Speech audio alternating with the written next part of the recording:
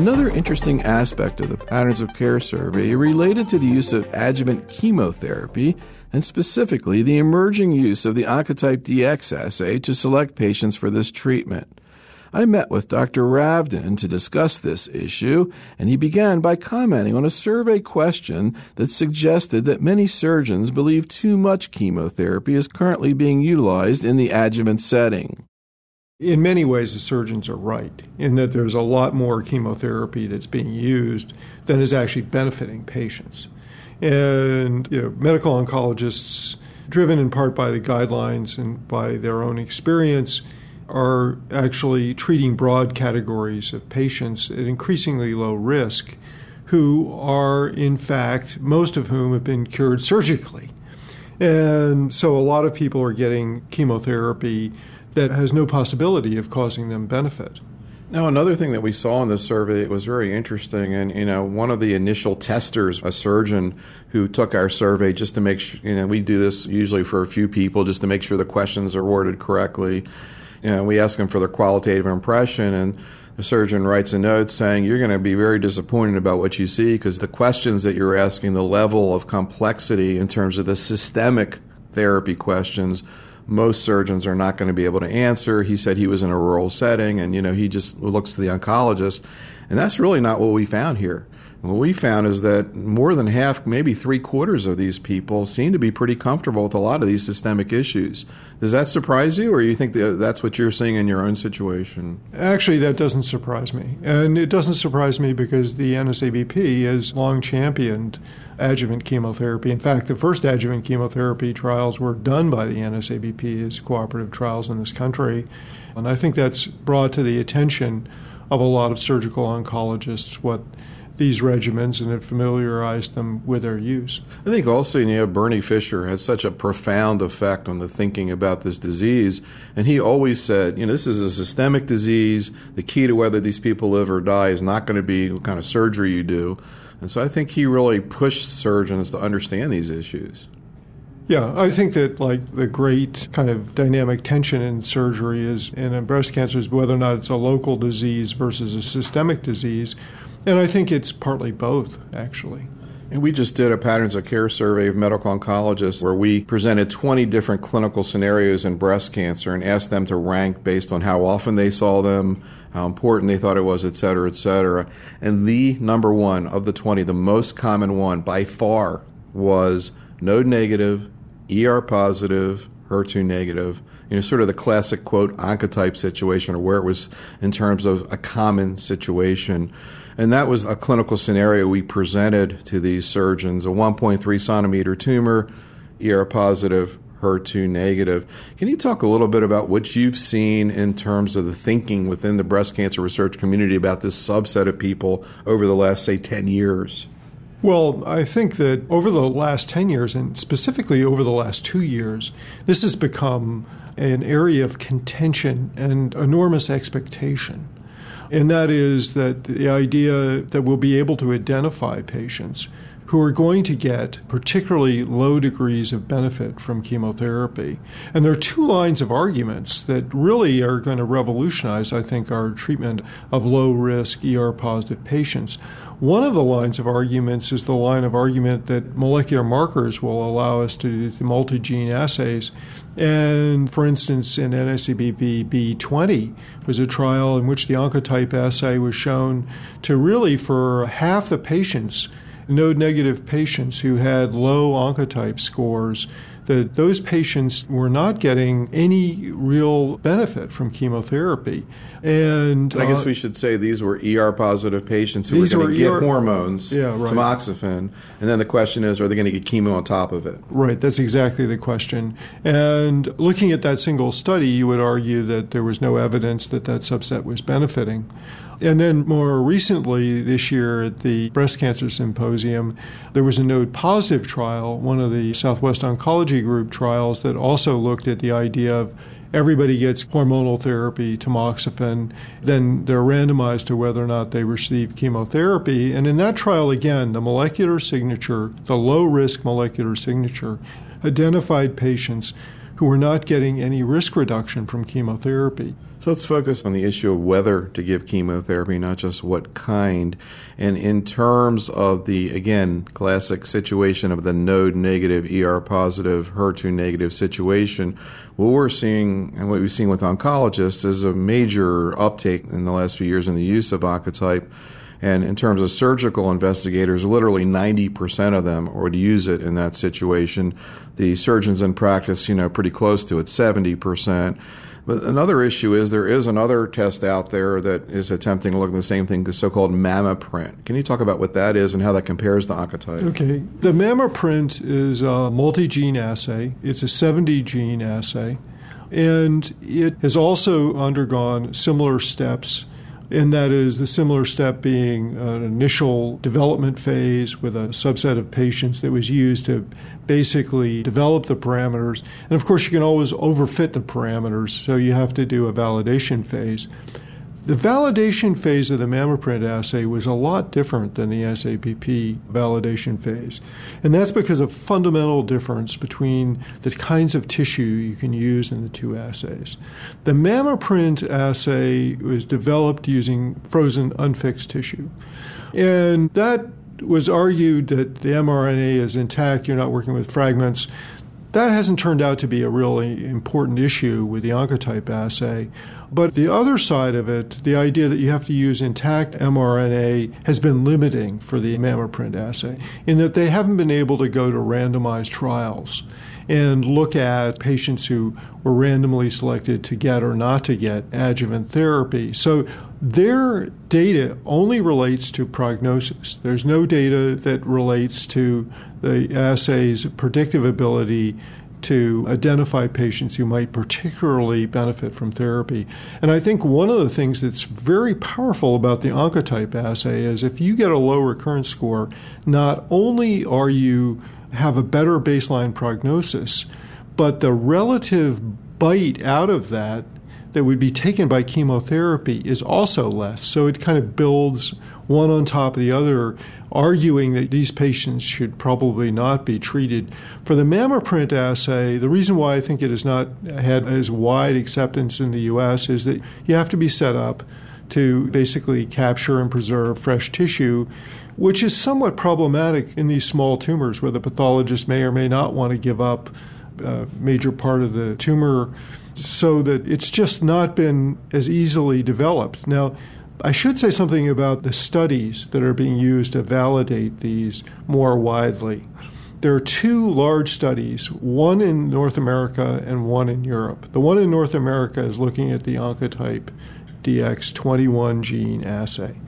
And that's a trial called the TAILORx trial. And in that study, patients who have not yet had an Oncotype done are admitted to the study. An Oncotype is done, and then if the Oncotype is low, the patient is not treated, is assumed to be at such a low benefit.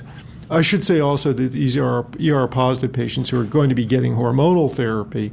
And so what we're talking about is treatment, hormonal node-negative patients. HER2-negative also.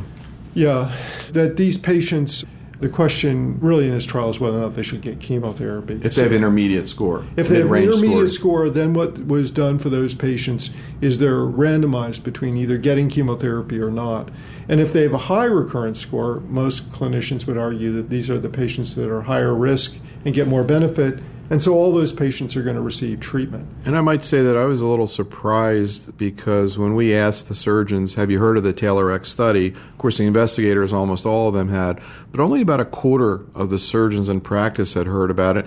And the thing about that study is it's not so much whether you put patients on or not, but as what you just said, that it's a major national cooperative group study in which the treatment algorithm is driven by the recurrence score. Right. So if they have a high recurrence score in this study, they're going to get chemo. So it kind of sort of tells you something about the way people view the validity of the test, I think.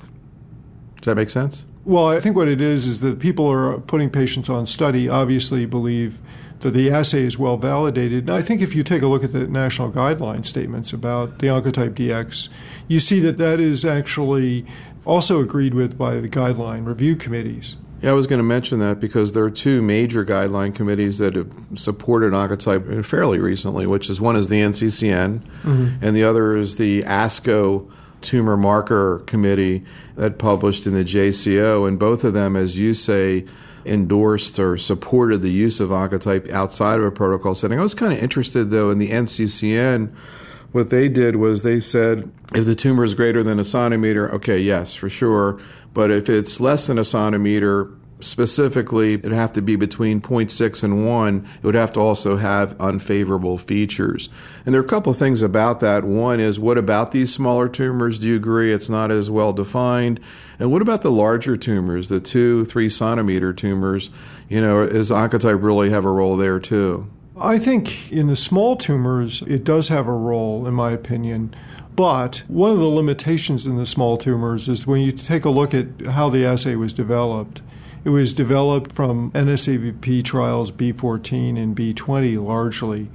And there were relatively few patients in those trials with tumors that were 10 millimeters and less in size. Those patients were allowed on the trials, but there were a relatively minor percentage. So you could argue that for those patients, we're less sure that the Oncotype assay is really valid.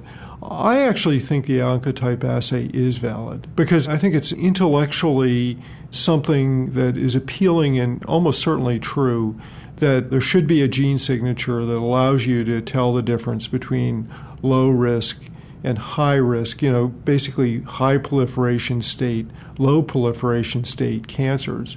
And I would expect that to be true for both small node negative patients, larger node negative patients, and also S node positive patients as well. And I think that the evidence is bearing out that view. Now, the one part of it that needs to be a little bit better defined is whether or not other factors should be used in addition to the Oncotype assay. And all things being equal, you'd say that a cancer with a given signature that had been there long enough to already involve regional nodes almost certainly has to have a worse prognosis. And you see that actually in trials like Southwest Oncology Group 8814. It was a node-positive, ER-positive study. And for patients with a low recurrence score, they had a substantially higher risk of recurrence than the patients from the NSABP trials where the patients had all been node negative. So that if you're going to be using the recurrence score eventually in node positive patients, you're going to have to put some kind of modifying term in to adjust the recurrence scores for the fact that patients node positive. I want to tease out a little bit more about this node positive thing since it's so new, but just to get back briefly to the guidelines thing, neither of these guideline statements supported or endorsed the use of the MammaPrint. And actually, just before I got on the plane to come here, I pulled off a couple letters. The editor just got e-published on JCO on the last day or so, I guess, where there were a couple letters from, I think, people who had been involved in the development of the MammaPrint, arguing why was it that MammaPrint wasn't in there. One of the arguments that they made was that, quote, MammaPrint was FDA approved and that Oncotype wasn't. Now, there was a rebuttal letter from the authors of the guidelines thing talking about this issue of FDA and assays as opposed to FDA and drugs where you have really a, quote, approval mechanism. What about this issue of the FDA and these kinds of tests? Is it really relevant? Yeah, the FDA has repeatedly actually disappointed me, at least, in its process for devices and tests like this being classified as a device rather than a drug. If you go to the FDA with a drug, we're all familiar with the idea that the drug actually has to be shown not only to do what it says it does, but whatever it says it does to also cause some measurable clinical benefit for the patient. Now, the FDA on a device just says that it has to physically do what it says it does. It measures whatever. But you don't have to actually demonstrate that that allows you to identify patients who truly are benefiting from the test. And I actually am very critical of the MammaPrint assay. I do not think it is the same class as the Oncotype assay. And I should say as part that I have actually consulted a bit on both assays.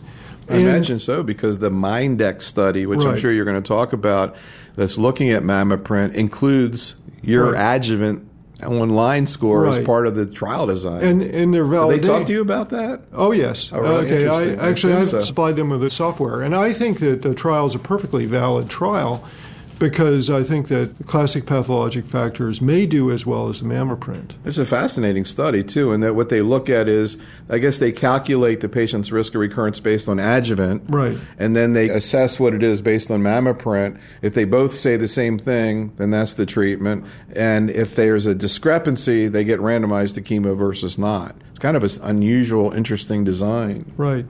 Well, I think that there's a direct comparison between two assays, and I think that I'm very comfortable with that. Their validation assay or paper illustrates some of the weaknesses of their assay. One of them is that instead of taking a clinical trial population with a well-defined treatment and well-defined follow-up, what they did is they got tumors from 5 different centers that had been retrospectively collected and then did the assay on it. And they got approval because they showed that patients with high MammaPrint versus low MammaPrint scores did differently. It was a prognostic test.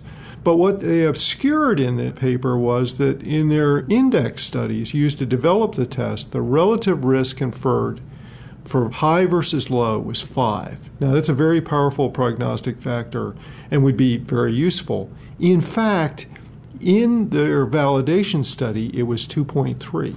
Now, 2.3 isn't so different than other things that we use all the time that are single gene assays and don't cost $4,000. So I would just say that if you take a look at their assay, their validation for prognosis isn't as strong, and there is no information whatsoever about whether or not it's predictive of relative benefit of different therapies. Now, one thing that is different is that MammaPrint will look at ER negative.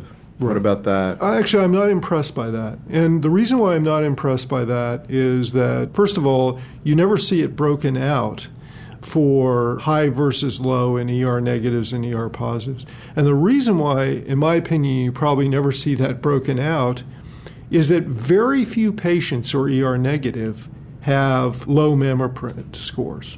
So only about 5% of patients. So that basically, if you're ER negative, you know already that you have a high MammaPrint score. Kind of like HER2 positive.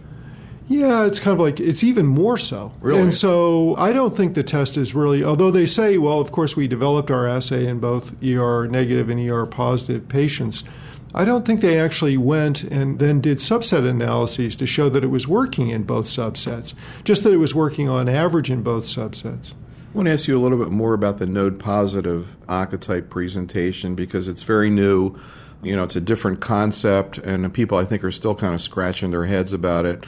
If you can talk a little bit more about what they actually saw, I guess the thing that was a little bit, as you mentioned, it looked like, yes, in the low recurrence score patient, there wasn't any benefit from chemo in these node-positive patients, but yet those people still had substantial risk of recurrence. Right. Well, I think that what the result of the trial, of course, showed on average adding chemotherapy was a good thing, and what they were adding was CAF. And then as broken down for the patients who had low recurrence scores, they still had a substantial risk of recurrence. As I remember, it was somewhere in the range of about 30% at 10 years. But actually, I guess they reported not just recurrences, though, but there were contralateral cancers, I think other types of deaths. So they weren't able to get, just the pure recurrence data. I think it was actually closer to 40%. But again, I guess the question would be, okay, in spite of that or in view of that data, maybe we'll need more data, but assuming further data sort of supports that.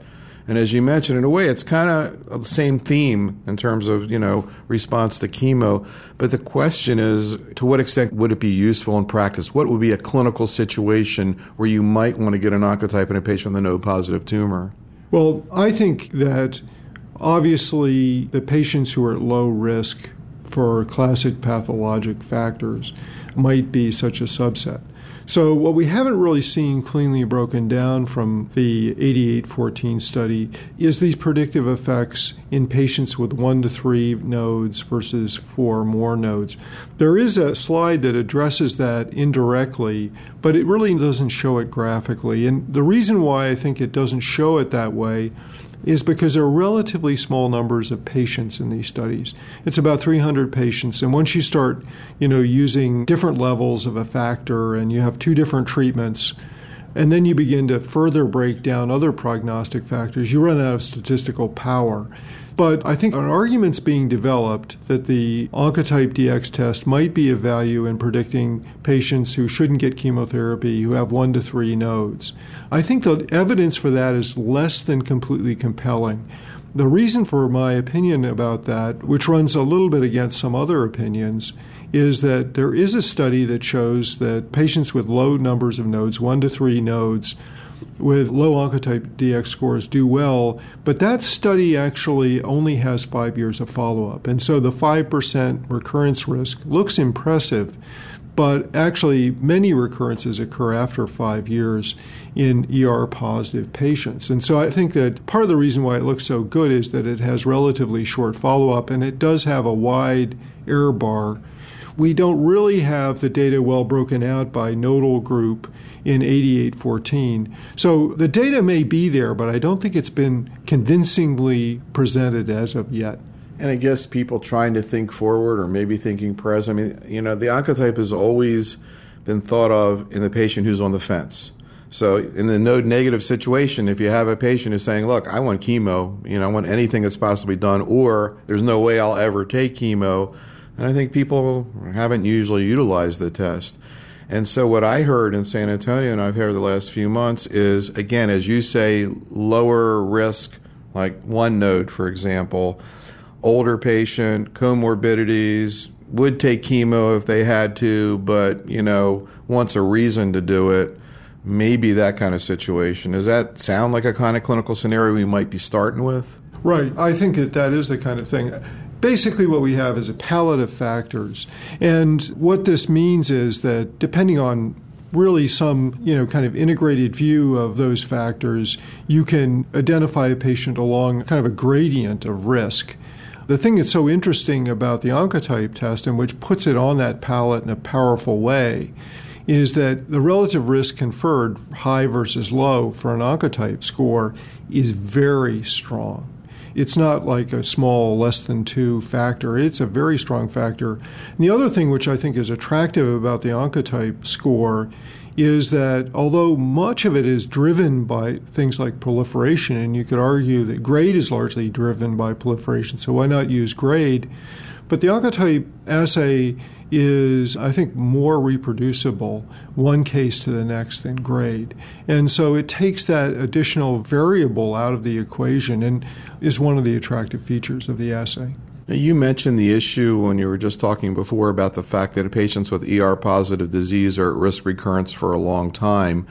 And it was interesting in our poll when we asked, in this kind of situation, 1.3 centimeter ER-positive node-negative, HER2-negative tumor, how long would the patient be at substantial risk for cancer recurrence? The patient says, how long do I have to be concerned about it?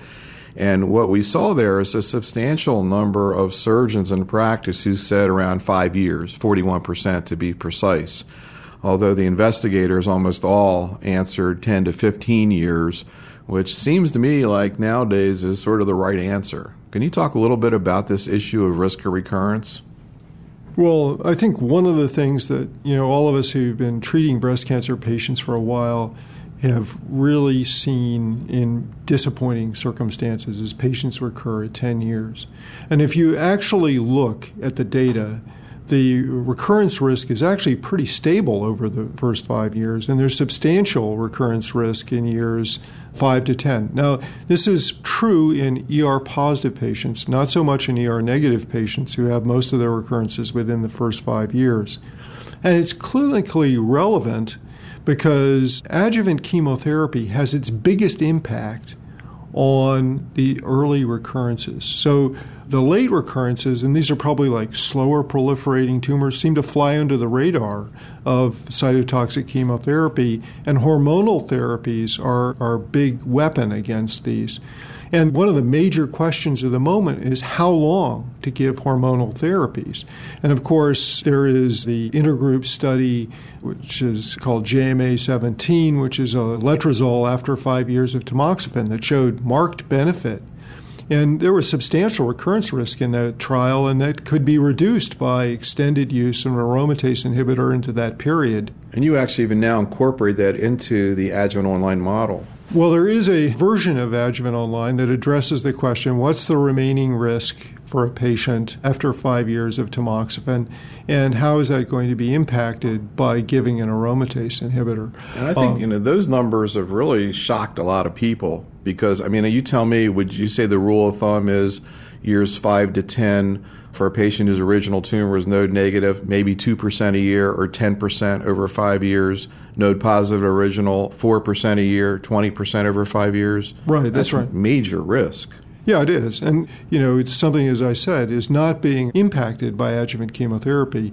And there are leads about what we should be doing. The idea of extending therapy beyond 5 years with an aromatase inhibitor. One of the major questions right now that's unanswered is, what do you do when a patient completes 5 years of an aromatase inhibitor? Should you continue? Incidentally, this is the same question we had about tamoxifen 5 years ago, and I think a lot of people discussed the matter with the patient, particularly if the patient was at high risk, were actually continued hormonal therapy into that second 5-year period, although they would do so with a discussion with the patient saying that there wasn't really clinical trial evidence that that was a good idea.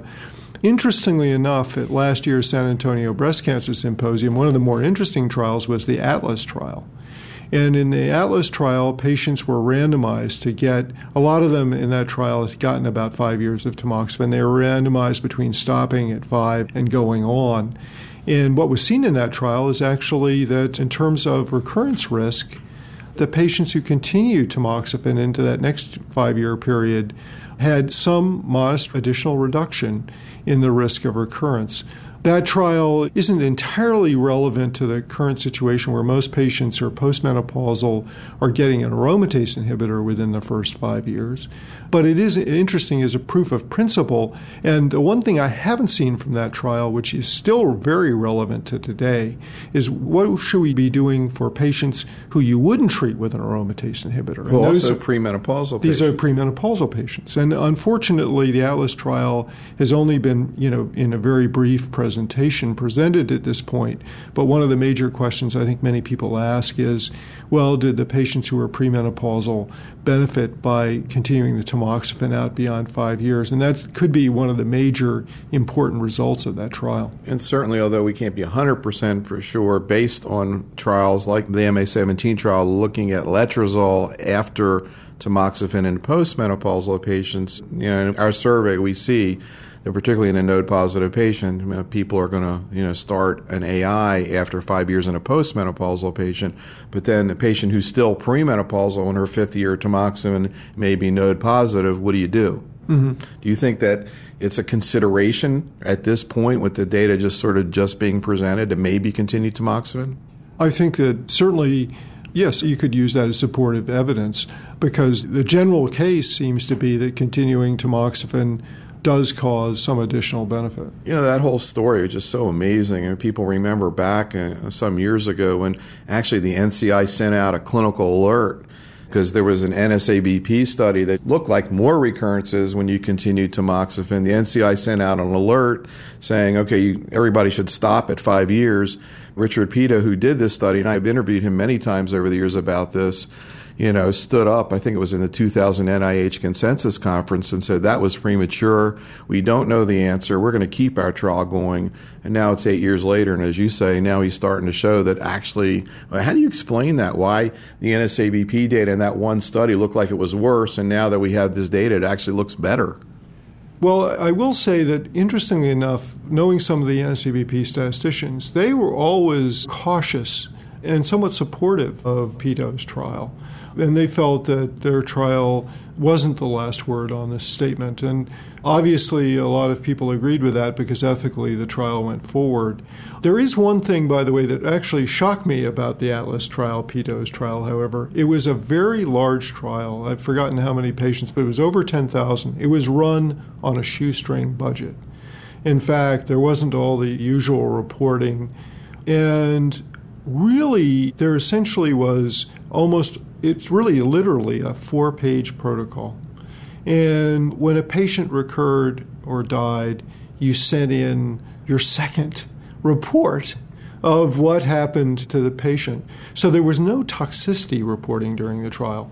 And none of that was presented in San Antonio. They have only the most fragmentary record of issues related to toxicity. Cancer. Yeah, that's right. And so one thrombosis, same thing. Yeah. So we don't really know the risk-benefit ratio. Right. And one of the reasons why B14, and there was also a Scottish trial at the same time, one of the disturbing features of those trials was there looked like there might be more toxicity after 5 years. The rate of toxicity actually went up, particularly for endometrial cancer, because the benefit looks smaller to my eye than the use of an aromatase inhibitor after tamoxifen. And because we don't have any toxicity data about tamoxifen after 5 years from the Atlas trial, I don't think it's the last word, and I don't think it's going to cause a major shift to the use of tamoxifen in postmenopausal women.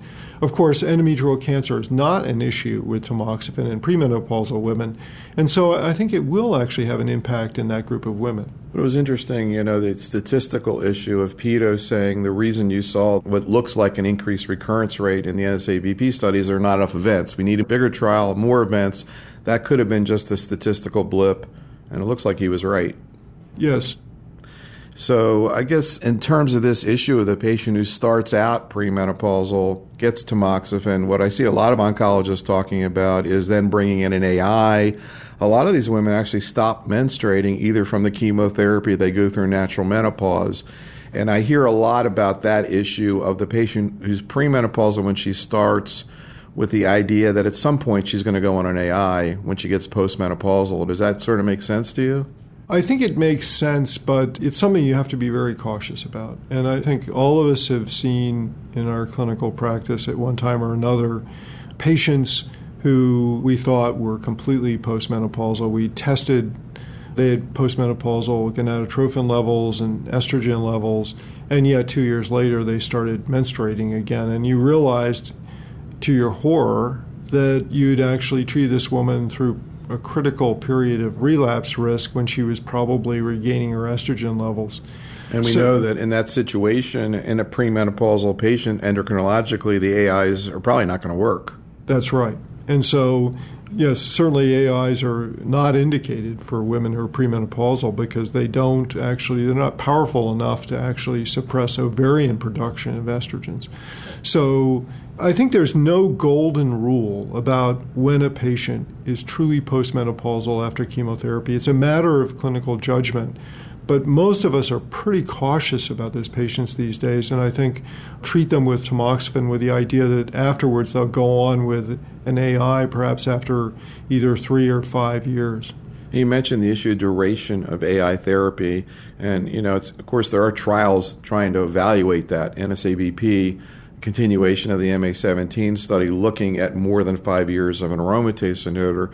But what we've seen in clinical practice, at least until those data come out, which is going to be a while, and what we see in this survey is an interesting shift in the last couple of years without any phase 3 data to necessarily support it. And I think a lot of it's because the numbers that are out there in terms of what the risk is to these women is a lot of people just keeping the AI going. And we see a lot more of that in oncologists, and in fact the surgeons, and a lot of them support it, particularly in the node-positive patient. What do you think a reasonable way is to approach the issue of continuation of an AI in 5 years, particularly in the patient who's doing well on an AI? Well, I think that, again, there's no absolutely golden rule. My approach in thinking about this is very similar to what it was with tamoxifen. And that is, often you're telling your patient that in theory this may be a good idea. In practice, we don't have any clinical trial evidence. I think the other thing that sometimes I add is that there are clinical trials addressing this issue, and if it was just an awful thing, the trials might be stopped, so that there's some group of women who are being monitored carefully who are getting this. That's not a complete reassurance, but it's a sign that at least some people think it's a reasonable thing to do, and there's some group of patients that's being monitored. And I think that if those trials are open for you, you should put patients on those trials. Another issue related to this question of AIs, of course, is the issue of bone and the potential risk of fracture. There's certainly, on average, patients lose bone mass. And I think that the guidelines, the ASCO guidelines, are extremely important to follow. So the guidelines basically say about bone health and AIs that patients should have an on-study bone mineral density. And then they used to say that you needed to follow it on an annual basis. Even with AIs, you don't catastrophically lose bone. So I think they've been modified. At least there's been some talk about modification that if after the first, one or two bone mineral densities that things seemed reasonably stable or there was a slow rate of loss, that you might actually do them, say, not every year, but every other year. Nonetheless, I think that it is worth watching so that patients with really excellent bone mineral densities at the beginning don't necessarily need to immediately go on to a bisphosphonate. The recommendation was for monitoring, not treatment. And there was a treatment recommendation so that when you got close to osteopenia, and I guess one of the things to point out is that bone mineral density doesn't go through a critical transition where all of a sudden you become at risk for fractures. It's a gradual thing. The higher your bone mineral density is, the less likely you're going to get a fracture. And one of, I guess, the encouraging things is that if your patient does lose bone mass, that you can actually give the patient, almost all the bisphosphonate trials show that bisphosphonates, oral or IV, help protect bone mass, so that you have a number of options for looking at that. So if you have a woman who has a normal bone density, is considering an AI and says to you, what's the chance that I'm going to have a fracture as a result of this? How would you answer? Well, I would say that if you actually look at fracture rates for women with normal bone mineral densities at the beginning that stay in the normal bone mineral density range, I'm sure, I haven't actually seen the data, but I'm sure that there's no marked increase in fracture rate. Overall, across all patients, there is an increase in fracture rate, which is a strong argument for protecting bone mineral density. I guess the thing to say about bisphosphonates is that there's also the question of tolerability.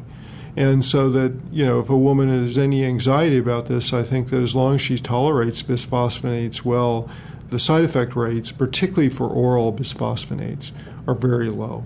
And so the idea that she might take a bisphosphonate for that purpose would be a good idea. The one thing I should say in passing, because this is a mistake that used to be often made, particularly by gynecologists, is that patients should not be being treated with raloxifene for bone mineral density issues, because of course that's an agonist-antagonist for estrogen, and there are good reasons to believe that it might actually frustrate the impact or lessen the impact of an aromatase inhibitor. So bisphosphonates are the way to go. The guidelines make that clear. One final issue about AIs. I'm curious what your take is about the fact that currently there is no statistical improvement in survival when you use an AI compared to tamoxifen. Now, of course, you could also get into the issue of an AI versus control, which wasn't looked at. You have to kind of think indirectly based on what you know about tamoxifen. It does look clearly like there are fewer recurrences with AIs compared to tamoxifen. How do you put that all together, and what do you think it means clinically? I think that it's likely that both actually have a modest survival advantage. There may be a reason why the survival advantage is less striking than the recurrence advantage.